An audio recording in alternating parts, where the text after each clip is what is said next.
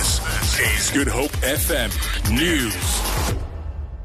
Afternoon. Political analyst Tinyiko Maluleke says reports that Finance Minister Pravin Gordhan faces new charges related to the so-called rogue unit at SARS show the NPA's desperate attempts to fulfill a political agenda.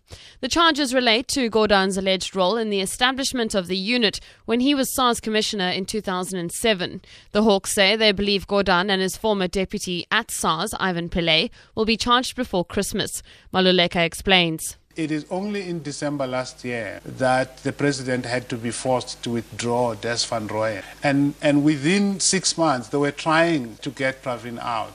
So it's not as if we have people who are going to sit down and say, okay, ceasefire, this is the end of the story. It isn't to be like that. So I think behind the seeming arrogance of Shaun Abrahams is the fact that there's still a mandate perhaps that he's to carry out, and he hasn't yet succeeded in carrying it out.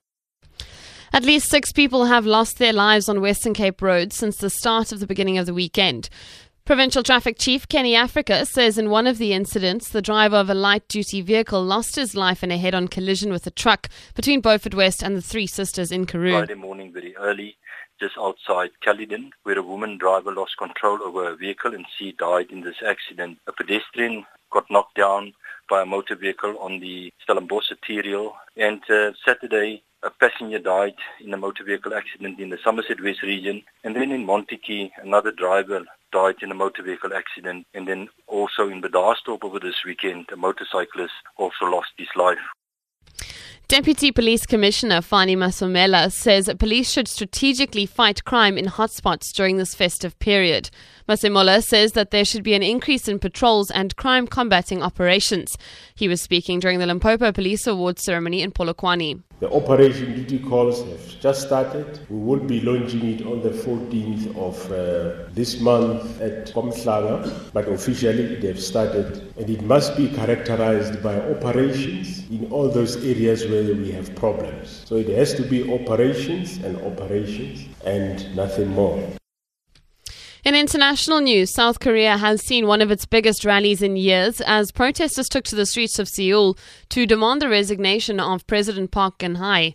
Organizers say 200,000 people took part in the demonstration. They are angry at revelations that a citizen who's in no official government position but is known to be a long-standing friend of the president has exerted influence into state affairs. Steve Evans reports. The formal rally is over. People are milling back to the metro. But there are some sort of sub-rallies still going on.